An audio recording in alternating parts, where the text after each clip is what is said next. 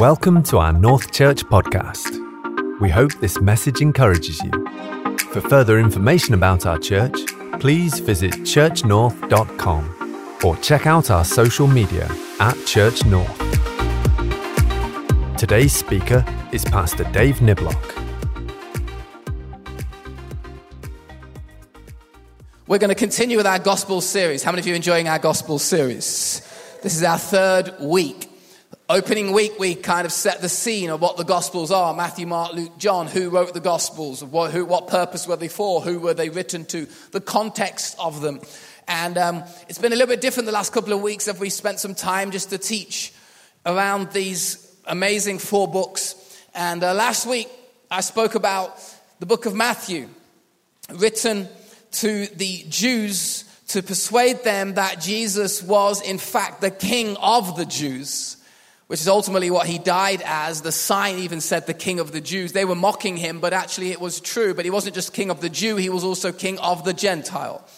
As the prophetic word throughout the Old Testament showed that Jesus was who people said he would be. And today we're going to continue in our third week on this gospel series. And I'm looking forward to speak about this. And so we're going to turn to Mark chapter 10. Mark chapter 10 is where we are going today. As we are turning there, when you leave church today, can I encourage you to say a little prayer for Leeds United? Today, 2:00, they need it. They really need it. Mark chapter 10, verse 35. Says this: Then James and John, the sons of Zebedee, came to Jesus and said, "Teacher," they said, "we want you to do for us whatever we ask." What do you want me to do for you? He asked. They replied, "Well, let one of us sit at your right and the other at your left in your glory." "You don't even know what you're asking," Jesus said. "Can you drink the cup I drink or be baptized with the baptism I am baptized with?" "We can," they answered. Jesus said to them, "You will drink the cup I drink and be baptized with the baptism I am baptized with, but to sit at my right or my left is not for me to grant. These places belong to those for whom they have been prepared." When the 10 heard about this, they became indignant. They became angry with James and John. And Jesus called them together and said, Guys. He's a proper leader. He sees some issues in his team, pulls them together and says, we need to have a little chat about this. You know that those who are regarded as rulers of the Gentiles lord it over them, and the high officials exercise authority over them. Not so with you. Instead, whoever wants to become great among you must be your servant. And whoever wants to be first must be the slave of all. For even the Son of Man did not come to be served, but to serve and to give his life as a ransom for many. In week 1, I showed a picture on the screen of the 4 Gospels and the picture of Jesus that we find in each of the Gospels. If that is there, it can come on the screen. And we see that Matthew, the portrait of Jesus, is that he is the King. Well, today I'm going to spend some time teaching you about Jesus in the book of Mark as a king, but also a servant. This is Jesus, the servant. Right now in our household, we are at the stage where all of our children desire to sit in the front seat. There is a battle for the front seat. As adults, it's like, why do you want to sit in the front seat, sit in the back seat? But how many of you know, to a 6-year-old, to a 3-year-old, to a 10-year-old, sitting in the front seat is the best seat, as you have the position of authority next to the driver. You're able to see whatever others can't see, and you're able to look back and lord it over your siblings. I am in the front. Any other parents have that issues? Have any other parents graduated from those kind of issues? I don't get what it is. What is this battle for the front seat? I tell you what, it's annoying. That's what it is. Thing is, it doesn't just stop when you become like a teenager. I've seen adults trying to board a plane on Ryanair. Battle to get on the plane first. I don't understand this obsession with getting on a plane first. It's not going to leave without you if you are in the right place. Why sit on a plane? I'm the last to get on the plane.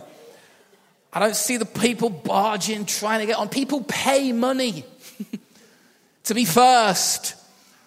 I'd get it if you're in first class BA going to LA and you have your Prosecco and you have your film and you have your business class seat, but Ryanair, you've paid £8 for your seat. You don't need to pay another £50 to get on first. There is this desire to be first. Even on Leeds train station, I'm just sharing everything with you now.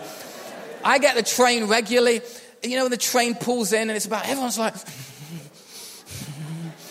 see a crew of people, they're just waiting. It's almost like, I've got your eye. I know you're a 70-year-old woman, but my elbow is going to be knocking you out. And as soon as the doors open, they're straight on. They can't even let the people off, and they're barging on. Then they get their seat. The train is packed. And as long as I've got my seat, all is good. You're 52. It's the desire to be first and not last. In fact, when I was driving today down to church with Abs and two of our children in our car, we saw one house, and at the front of their house they have a grass lawn, okay? But their next door neighbor, who they share the house with, they share the lawn with, and this house had obviously cut the grass yesterday, but only cut their half of the grass. Left the other half. It was about 3 meters, the other half. So you got really nice short grass here, and this side is just long. I said to Abs, I do not understand who would do that. Who would leave and cut like half of their grass? And if that is you, you need to be rebuked today. And you need to be challenged. And if that is the only thing you leave from this message, take it. Cut the grass that doesn't belong to you. If you're cutting your grass, come on, cut the other grass. Can I get a round of applause for that?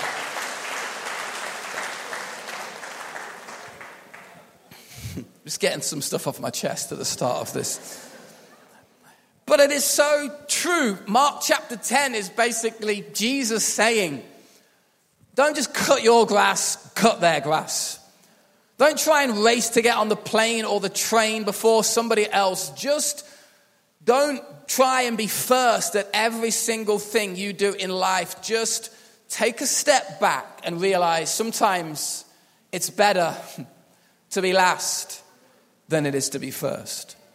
And sometimes it's better to serve than it is to be served. Everyone wants to be first at the event, but nobody wants to be last at the event to lock up when everybody is left. And Mark takes us through this gospel.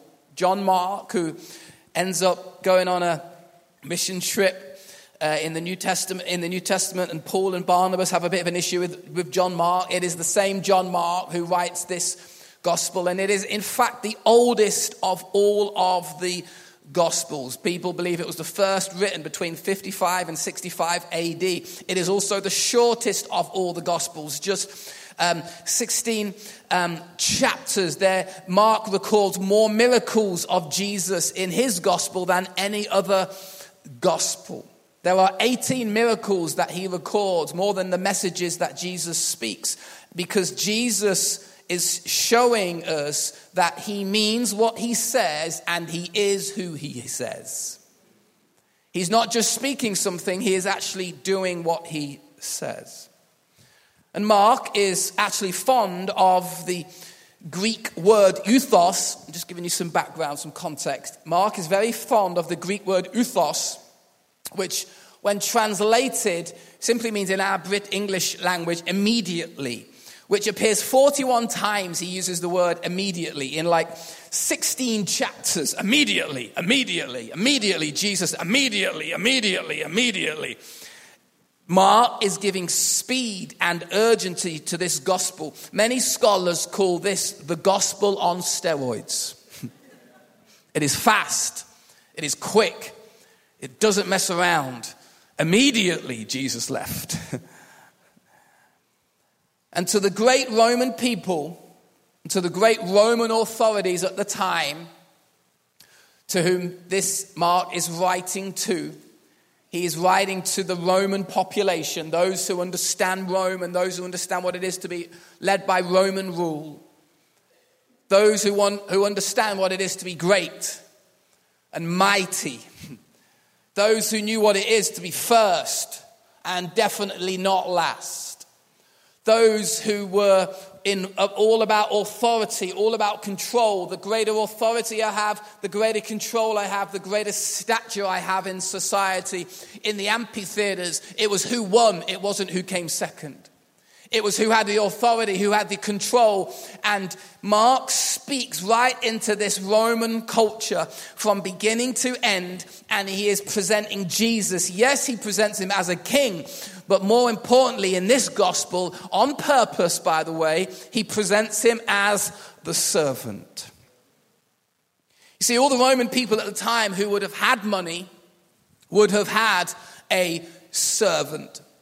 And there would have been a clear distinction as to who was the master and who was the servant. It would have been very obvious. But Mark shows Jesus in this gospel as one who can raise a dead girl and then heal the lady with the issue of blood in Mark chapter 5. He shows Jesus to be the one who can feed the 5,000 in Mark chapter 6. He shows Jesus to be the one who can walk on water, also in Mark chapter 6. He shows Jesus to be the one who heals the deaf and the mute man in Mark chapter 7, who feeds the 4,000 in Mark chapter 8, who heals a blind man at Bethsaida in Mark chapter 8, who gives blind Bartimaeus his sight back in Mark chapter 10. And yet has all the authority and all the power, chapter after chapter, to heal and to provide and to speak and to turn situations around. He has all the authority and he has all the power. That is not in question, but yet still has the time and still has the humility to serve. Don't tell me just because you have authority and just because you have power and you have a position, don't tell me you can't serve. It is possible to be a king and to be a servant. Sometimes we think I can only be a king. You can be a king, Jesus shows us, and a servant. And whatever your working world is like, no matter how many staff you have, no matter how big your budget is, and no matter how big your leather office chair might be, all of us have the ability to be a master or a leader or a king and still have the ability to serve. You see, the actual purpose of given authority, the actual purpose of the power that Jesus has been given with is precisely for that reason. It is to precisely serve. It isn't to, like Jesus says, lord it over them like the Romans are doing to the Gentiles in Mark chapter 9, Mark chapter 10. Jesus saying it's the opposite to how the Romans rule. They lord it over the Gentiles. They want to remind everyone who's in control. But I say to you, don't be like that. Be one who is open-handed and be one who is willing to serve. I would suggest today that one of the main reasons our world is in a mess is because we have people who are obsessed with power, people who are obsessed with authority, and they believe they should only be served, and yet Jesus turns the whole narrative around and said, actually, it's better to serve than it is to be served. And so now we have a large society. We want everyone to do stuff for us, but very few of us are willing to do stuff for others. So I want you to come and collect and empty my bin, but I'm not prepared to take my neighbor's bin to the end of the road. Well, I want you to come and do this for me because that's a service that I expect. Do you not know my authority? Do you not know my salary? Do you not know my family name? Do you not know my heritage? And yet Jesus says, kind of like, I don't really care about any of those things. I am the Son of God, the King of Kings, and yet I have still come to serve. It's about service. He's saying greatness isn't found in how many people you have serving you. Yeah, but I've got a massive entourage. I've got people who hold my phone. I've got people who hold my water. I've got people who run my own Instagram. I don't even know my Instagram password. I've just got people who do it for me. Greatness isn't found in how many people you have serving you. Greatness is found in how you can serve others. Imagine the Romans as they read this book on paper that Mark has written, and it's starting to get distributed amongst the Roman community like a newsletter would, like an email that you receive every Thursday and you open from your Church North email. Gets distributed. You can imagine the Romans reading it as their servant is just at the side of them, waiting for them for whatever drink they next demand, whatever food item they next demand.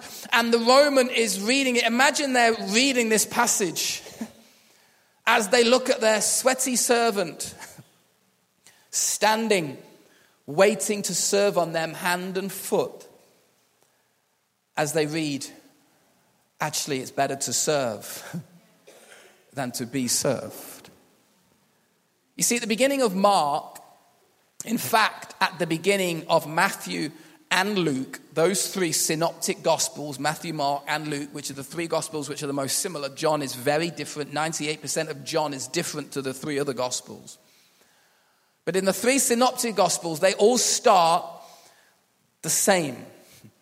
And they all start really with, over a few chapters, they start with what we'd call the preparation of John the Baptist to prepare for Jesus. Then they talk about the baptism of Jesus and how the heavens opened and God said, "This is my son whom I love, with him I am well pleased." I spoke about that yesterday last week in the book of Matthew. You can catch up on that. Then the Bible says Jesus went straight from his baptism to the testing in the wilderness. Notice the pattern, which is not an accident, that there is a preparation time for all of us that we have to go through. Then there's often a great time of just God does something awesome and we get baptized, or we just sense like an open heaven over our life and we're like, man, we're ready to go and this is going to be awesome. And then boom, a time of testing comes. Don't be surprised if testing follows the blessing that you've just received. Don't be surprised if some greatness happens and then boom, you've hit with a challenge. It's often just indicative of scripture. But in all of those books, we find this same pattern. And then I love what it says after the testing in the wilderness, which Jesus denied the devil for 40 days and 40 nights. The passage, I love what it says. The title says, "Then the ministry of Jesus began." Isn't that beautiful? No coincidence. Then the ministry of Jesus began. All gospel writers are trying to tell us that identity comes before mission. That the making of you before the ministry comes from you. That there is the making and the shaping of your character, of your spirit, of your soul, of your priorities, of your values. There is the making and the shaping of you. It is your identity that comes before anything ministry or mission related that comes from you. We sometimes get into trouble when we try and change the world from a place of broken identity. When we try and turn the world upside down without understanding who we are in Christ. When we try and go for great opportunities, and I'm going to do that without actually the security of who we are, the baptism of God and the identity that we have and dealing with some difficult times. It is the shaping of you that prepares the ministry that will come from you. And what I find amazing is even Jesus needed 30 years before his ministry began. Some of you in here are 23 and you're beginning to get frustrated about what God's doing with your life. Chill out. Some of you are 26 going, I just don't know. God's not revealing. God's not opening any doors for me. I'm still not sure if I should be a doctor or I should be a mechanic. Should I be a doctor? Should I be a mechanic? Should I be a doctor? Hey, guess what? You choose. Sometimes we over-spiritualize a lot of things. There's just a time. Just enjoy being shaped and made by God. Take your time for your identity to be grown. If Jesus can wait 30 years, you can wait 21 years. You can wait 25 years. You can wait 20. And if it starts earlier, fantastic. But don't be in a rush for the making of you to be developed.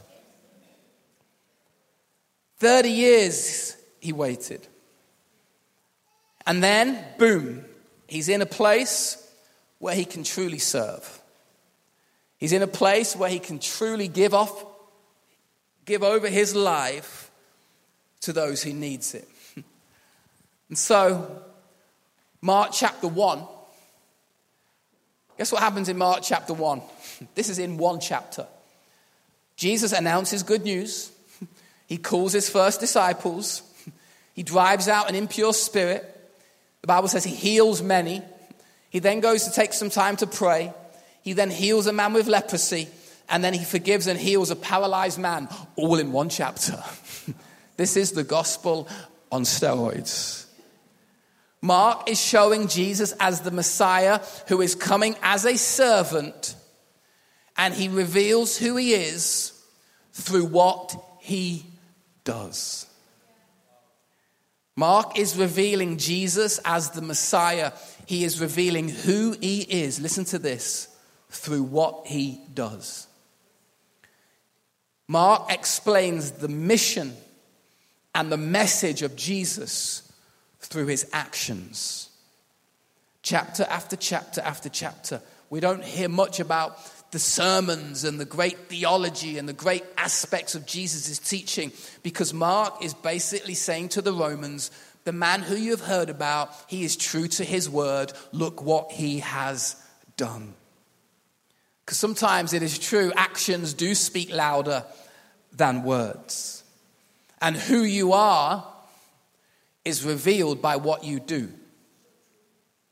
Who you are is revealed by what you do. In fact, girls, any single girls in the room right now? None, we have no. Any single girls in the room right now? Are there? I'm sure there are. If you truly want to know what that guy is like, don't just look at his posts on Instagram. Don't just listen to what he says. Don't just listen to how much money he says he has, or the countries he's just got back from, or all the businesses he's going to develop in the future. Don't just listen to what he says. Watch what he does. How many of you know that? Don't just listen. Yeah, but he's got great dreams. Who cares? Yeah, but he says he knows this person down here. Who cares? Watch what he does. Does he turn up to church on time, or is he late every single week? Does he open the door, or does he just walk out without opening the door? Does he pass containers down the aisles? Does he have a lanyard which doesn't look that cool around his neck? Or is he too cool to wear a lanyard? It is not what he says, it is what he does. Relationship advice from the book of Mark.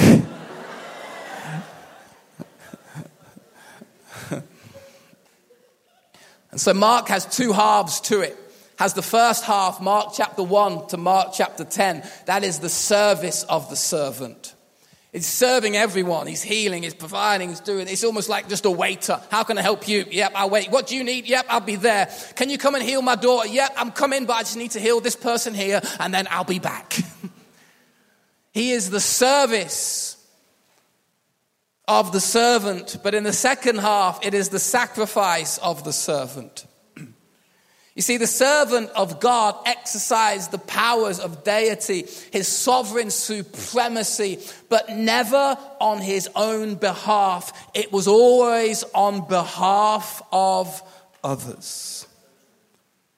You see, a servant was different to a slave. A slave would take orders, and it was clear who the master was. And in the Bible, a servant was one who voluntarily chose to serve another. A slave was taken against his will and was made to do things. A servant would also have been paid, but it was voluntarily, and they could have left at any time. That is why in the Old Testament, a slave, after 7 years, had the opportunity to become what's called a bond servant.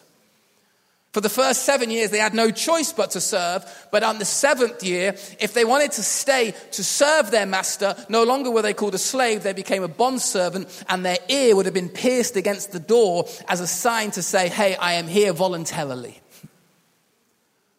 And there was a voluntary aspect to the servant. Jesus chose to serve humanity. He chose to make people better. He chose to help people. He chose to set people free. He wasn't like, oh my gosh, now I've got to do this again. Come on. He voluntarily chose to help and to bless and to serve. And without the service of Christ, we are helpless. And without the sacrifice of Christ, we are dead. I'll say that again. Without the service of Christ, we are helpless. But without the sacrifice of Christ, we are dead. And Jesus was a servant leader. The servant leaders seek ways that they can add value to others. And they primarily do that by serving people. You see, a servant leader, what they do is they share power. They don't just keep it to themselves. They share power. You can make a decision. You take responsibility. Sure, I can help you, and you can help me. It is shared. Servant leaders put the needs of others before them. Servant leaders help and are committed to helping. And instead of people working to serve the leader exists to serve the people. How many of you know this is all the rage now in business? Please come to our seminar. It's going to cost you £1,000 on how to become a servant leader. It's this new revolution that we've just found, and we'd love you to take part in it. It's amazing, this servant leadership style. Hey, 2,000 years ago, Jesus started this style of leadership. It's not a new thing. It's not come from California. It came from Jesus Christ in Jerusalem. In fact, a recent leadership expert with no reference to Jesus, not a follower of Jesus, but like an expert when it comes to servant leadership, highlighted the 10 characteristics of a servant leader. 1, empathy. 2, to be a good listener. Number 3, has healing properties. Number 4, awareness. Number 5, has the ability to persuade. Number 6, conceptualization. Number 7, foresight. Number 8, stewardship. Number 9, commitment. And number 10, the ability to build community. They are the 10 characteristics of servant leadership in the workplace. It is Jesus. It's Jesus. It's who he is. And this is powerfully shown to us in the Gospel of John chapter 13. And I know we're looking at Mark, but John chapter 13 just paints this image of Jesus serving so beautifully. It was just before Passover festival. And Jesus knew that the hour had come for him to leave the world and go to his Father. And having loved his own who were in the world, he loved them to the end. This is John 13. The evening meal was in progress, and the devil had already prompted Judas, the son of Simon Iscariot, to betray Jesus. Jesus knew that the Father had put all things under his power and that he had come from God and was returning to God. So he got up from the meal, and Jesus took off his outer clothing, wrapped the towel around his waist, and after that he poured water into a basin and began to wash his disciples' feet, drying them with the towel that was wrapped around him. Have we got these scriptures on the screen? He came to Simon Peter, who said to him, Lord, are you going to wash my feet? Jesus replied, you do not realize now what I am doing, but later you will understand. No, said Peter, you shall never wash my feet. Jesus answered, unless I wash you, you have no part with me. And then Lord, Simon Peter, well, don't just wash my feet, but my hands, my head, just give me a whole bath. I am ready for it. Jesus answered, those who have had a bath need only to wash their feet. Their whole body is clean, and you are clean, though not every one of you. For he knew who was going to betray him, and that was why he said not everyone was clean. And when he was finished washing their feet, he put on his clothes. Notice that. Jesus put on his clothes because he had used them to dry everybody's feet. And he returned to his place. He said, do you understand what I have done for you? He asked them. You call me teacher and Lord, and rightly so, for that is what I am. Now that I, your Lord and teacher, have washed your feet, you also should wash one another's feet. For I have set you an example that you should do as I have done for you. Very truly I tell you, no servant is greater than his master, nor is a messenger greater than the one who sent him. Now that you know these things, you will be blessed if you do them. Don't worry, we're not going to wash anyone's feet in this service today. I'm not going to embarrass you by calling you up and washing your feet. That is not what we are going to do today.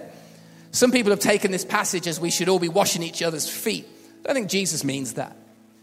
I think what Jesus is trying to say is no one is removed from serving the most ugly, the most smelly, and the most unattractive parts of people's lives.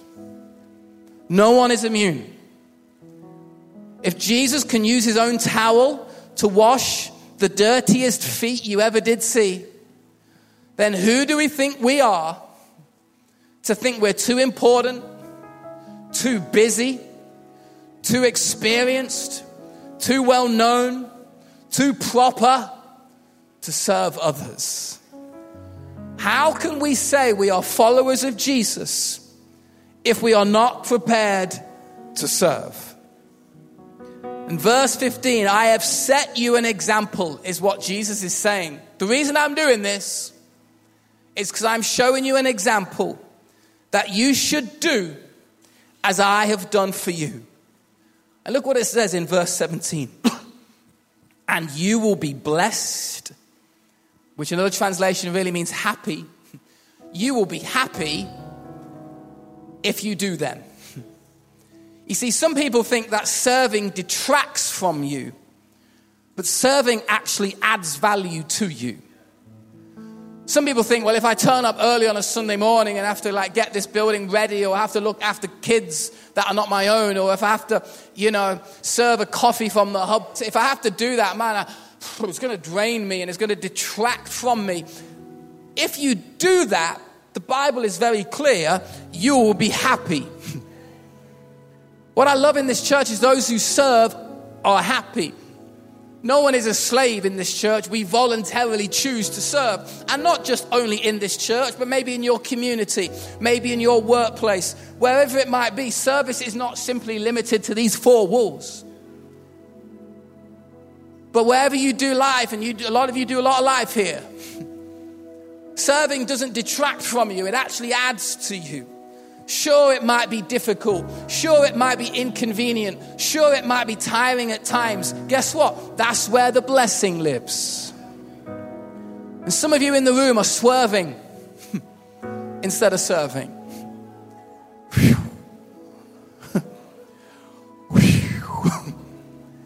The email comes in asking if you can help. Delete that one. You see a couple of staff in the hub just battling with some chairs, and swerve that one. See the car park team, two of them out there trying to 600 cars trying to get them on the road, and you turn up in your nice Tesla and you, I'll swerve that one. Hey, if I'm the pastor of the church, sometimes we have to say it straight. Sometimes we serve instead of serve. Yeah, but I don't have time. Yeah, but I can't because I can't. Yeah, but why can't you? Well, I can't go into my can't, but my can't is kind of big. I just can't right now. In a few years, I plan to do it. Let me just get uni over, and then I will. Well, let my kid grow up first, and then I will. Let me get a car first, then I will. If I live nearer, then blah, blah, blah. And here's why I say this. Because if serving only fits my time, or my passion, or my gifting, or my agenda, it is not serving, it's a hobby. There is an element of service which is sacrificial. It costs you. Jesus, in fact, uses his own towel and his own clothes to wash his disciples' feet. And in Mark chapter 14, we find Jesus in Gethsemane, this great garden, as he's led to the cross. And we know the prayer, if possible, Father, take this cup from me. Yet not what I will, but what you will. Serving is not my will. Serving is what you will. A king who would serve even to the point of death. It's no surprise why in Philippians chapter 2 we read from verse 3.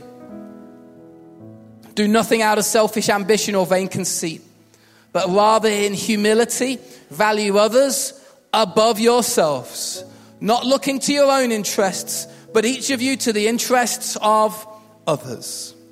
In your relationship with one another, have the same mindset as Christ, who being in the very nature God, did not consider equality with God something to be used to his own advantage, but rather he made himself nothing by taking the very nature of a servant and being made in human likeness and being found in the appearance as a man. He humbled himself by becoming obedient to death, even death on a cross.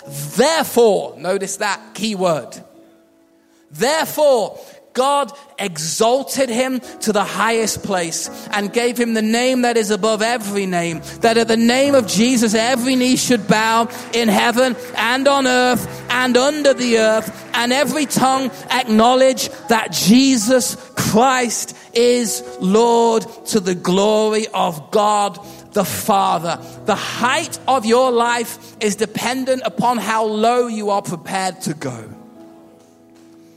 How high God will elevate you is dependent upon how low you are prepared to go. God will raise his servants up. God will lift his servants up, because at the root of a servant is humility. What is the opposite to humility? Pride. And pride is not a kingdom value. Pride is not welcome in the kingdom of heaven. Pride has no place in the kingdom of God. That is why when the disciples are arguing, like we read at the beginning, who can sit at the left, who can sit at the right, who's going to be the greatest? Surely it's going to be me. Jesus is like, guys. And he does a team talk and he gathers around Mark 9:35. And it says, sitting down, it's almost like Jesus sat down. Let me get on your level for a moment. Called the 12, and he says, anyone, Mark 9:35, anyone who wants to be first must be the very last, and also the servant of all. The next verse, verse 36, Jesus then says, and also whoever welcomes one of these little children, in fact, is welcoming me. Whoever welcomes these little children, the most apparent, insignificant, vulnerable, small, not that important, doesn't have any power, doesn't have any kind of control, has very nothing, no authority whatsoever. But the humility will say, whoever's prepared to serve and look after the smallest, the lowest, the most insecure, the most vulnerable people in society, Jesus is saying, that is who I am calling you to serve. You see, serving isn't a good thing to do. Serving is the heart of God. Serving is, in fact, who God is. And so Jesus is the King in the book of Matthew, but in the book of Mark, Jesus is the servant king. And he does things and he leads in a way which we look at and we have a choice. I can do that. I can replicate that. I can follow that. And I can serve how Jesus served. In Jesus' name, amen and amen. Come on, let's stand to our feet.